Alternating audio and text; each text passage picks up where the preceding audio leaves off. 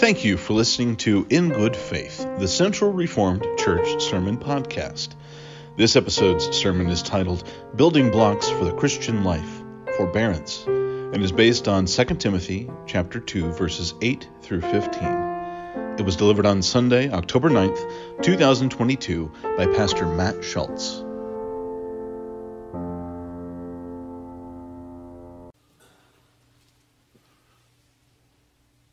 Today our second reading comes from the second letter to Timothy. You can find it on page 967 in your Bibles. We'll read from chapter 2, starting at verse 8 through verse 15. 2 Timothy 2, 8 through 15. Remember Jesus Christ, raised from the dead, a descendant of David, that is my gospel, for which I have suffered hardship, even to the point of being chained like a criminal. But the word of God is not chained. Therefore I endure everything for the sake of the elect, so that they may also obtain the salvation that is in Christ Jesus with eternal glory. The saying is sure, if we have died with him, we will also live with him. If we endure, we will also reign with him. If we deny him, he will also deny us. If we are faithless, he remains faithful, for he cannot deny himself. Remind them of this and warn them before God that they are to avoid wrangling over words, which does no good, but only ruins those who are listening. Do your best to present yourself to God as one approved by him, a worker who has no need to be ashamed, rightly explaining the word of truth. This is the word of the Lord.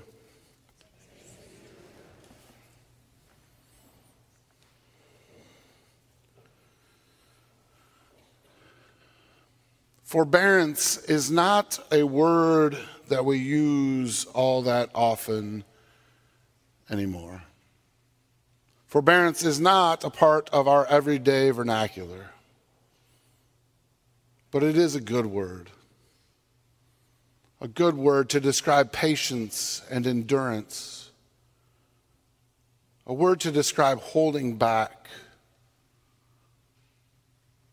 to describe mutual respect for one another, a building block we need in this current cultural moment. In our churches, in our nation, and around the world.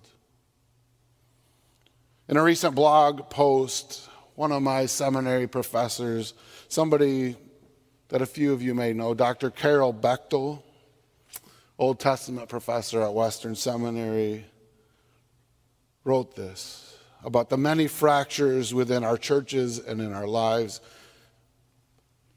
She wrote about the fractured relationships that come in churches that often are accompanied with us thumping each other over the head with different Bible verses to argue our theology. She wrote this, and it stuck with me. It was a small phrase that she used in that blog post, that Bible study she wrote online, that we have a proclivity to break up at every opportunity. That we, the followers of Christ, have a proclivity to break up with one another at every opportunity. Does that resonate with you as well? Do you feel that? Do you see that in your lives? I'm new here to Central, and that may not be the case here. I'm still learning. But I know that's the case in other Christian communities, within our denomination. in the larger church as a whole, especially here in the United States, we have a proclivity to break up with each other at every opportunity, both as larger communities, as churches, but also as individuals. This kind of reminds me of like dating in middle school. Did you ever have a crush maybe in middle school? And you kind of dated and talked for a little bit of time. Maybe you went to the movies, or in my time we hung out at the mall. And you fell in love quickly. But something triggered a quick breakup. Maybe you didn't like the way they laughed. I know somebody that broke up with another person because they didn't want to buy a Christmas gift. That person's going to plead the fifth. You can probably guess who it is. But I think of me and my friends in middle school. Those relationships came and went quickly, and we didn't need much of a reason to break up. We weren't mature enough to appreciate differences. Simple things scared us away. We have a proclivity for breaking up. And that makes me sad. Our denomination is falling apart because of that proclivity. I don't know about you, but I can hardly turn on the news because of that proclivity. We're so quick to fight, to point out other people's flaws. We're in an election cycle. I can't even keep commercials on. I don't know about you. We have a proclivity for breaking up. We don't have it in us to remain in relationship with anyone who disagrees with us. We're quick to push them aside, whether it's over politics or theology, whether it's over their religion or their view on human sexuality. We push them aside and break off ties simply because we disagree. We must learn forbearance. As Paul writes to Timothy, it's believed Paul was in prison as he wrote this, taking on an awful spot for his love of the gospel. He knows endurance. And he's writing to Timothy, and one of the things he says is this in verse 14. Remind them of this and warn them before God to avoid wrangling over words, which does no good, but only ruins those who are listening.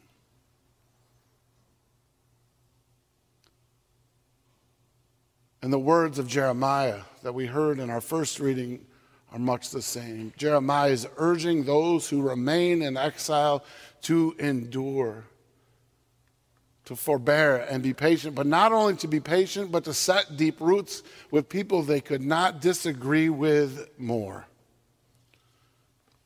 To set deep roots with their captors, with people who worship different gods, who were a completely different culture. Both Paul and Jeremiah are urging those in their stead to forbear, to sit and remain with those they disagree with.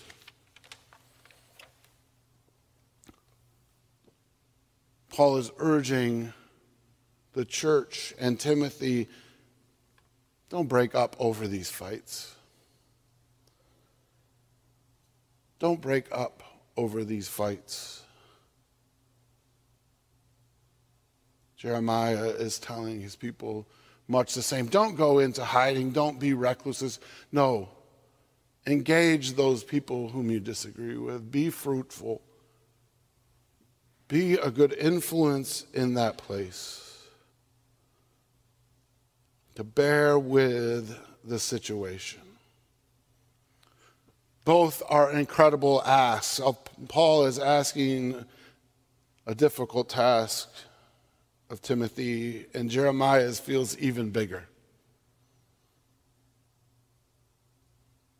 But they are asking their people to take on the ministry of bearing, to bear with one another despite differences. And I want to urge us as followers of Christ, the people of Central Reformed Church, to take on that ministry as well. The ministry of bearing, of remaining together despite differences, a ministry of persevering, of being patient. A ministry of bearing means remaining in difficult situations even when there's deep tension. It means a temporary cessation of hostilities. A ministry of bearing requires mutual respect for one another. Author James Calvin Duncan, in his book titled Forbearance, which I highly recommend, says forbearance is the active commitment to maintain Christian community through disagreement as an extension of virtue and a reflection of the unity of Christ that binds the church together. Did you catch that? Within the church, as we bear together, our unity is not in having the same thoughts or the same theology, the same political views, what kind of music should be offered on Sunday mornings. No, our unity is in Christ. It is in Christ that we are bound together. And it is in Christ that we should remain together. Even in our differences, we should endure because Christ endured for us. As we look back at the history of the church, at the history of Christianity, there has never been a moment that we all agreed. The church has never been a single voice. If you read the book of Acts and look at Paul's letter, the fighting began right away. Fighting over theology and who should be in charge, what the daily life of the church should look like. And it seems like from the very beginning we've had a proclivity for breaking up. And that proclivity for breaking up is winning over our ministry of bearing. And I fear that that damages our witness as followers, even to this day. I recently talked with one of my friends who knows nothing about the Reformed Church. Duncan knows this growing up over near Lansing. There's not many Reformed churches. Most people don't even know what it is. But recently, you want to know what one of my friends said to me? Who's never known a darn thing about the Reformed Church? What's going on in your denomination? I read an article about it. Sounds like you guys are breaking up.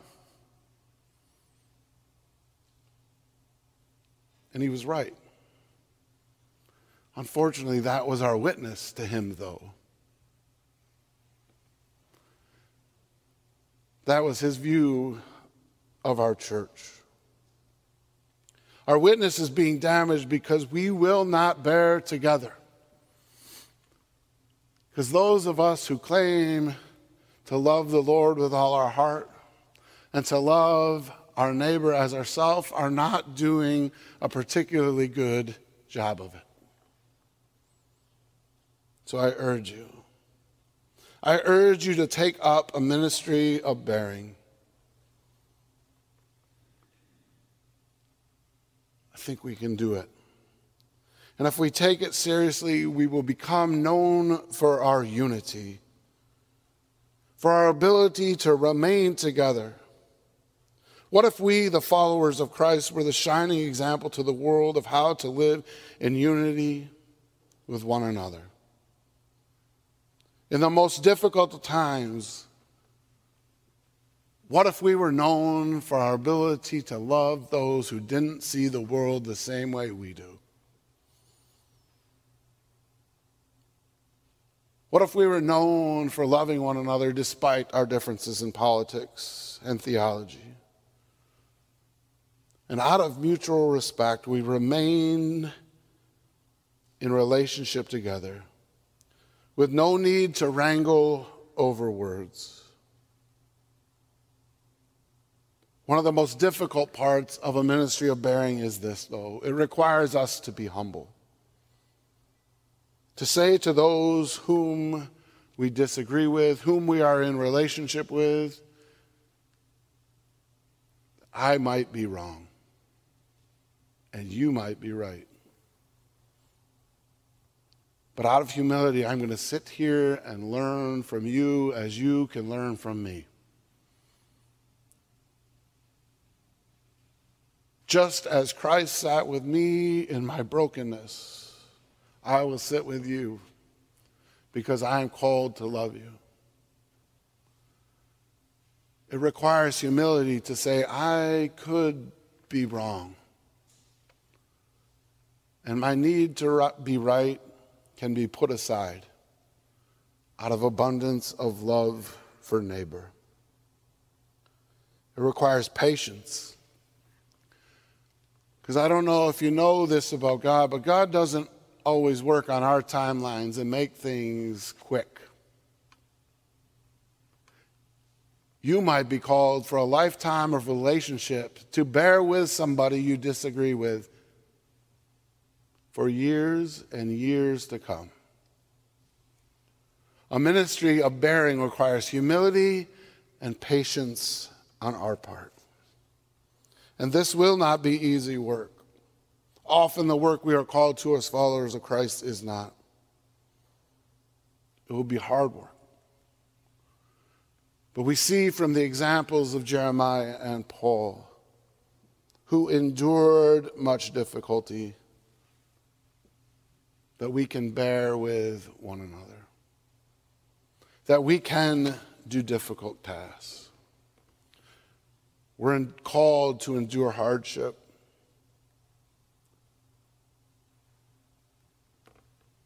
We're called to endure hardship and bear with one another.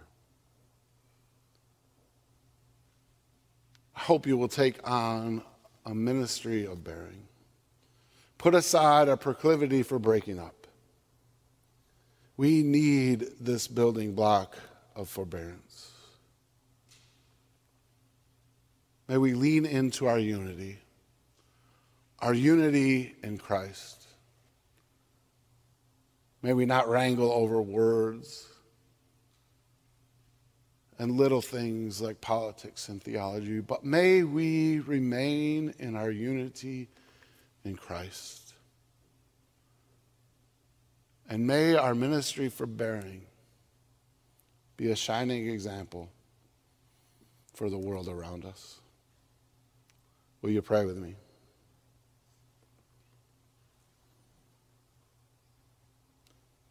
Dear Lord, thank you for your example of remaining with us. Thank you for your words from Jeremiah and Paul that encourage us to be patient that encourage us not to fight with one another. Help us to take on a ministry of bearing. Help us to live in unity with one another,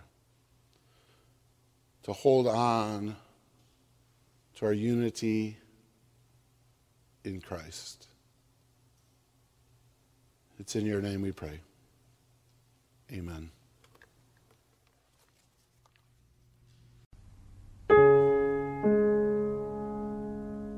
New to Central? Since 1840, we have been connecting people to God and to one another through Scripture, sacrament, song, and service. We are located on the corner of College Avenue and Fulton Street in the Heritage Hill neighborhood of Grand Rapids.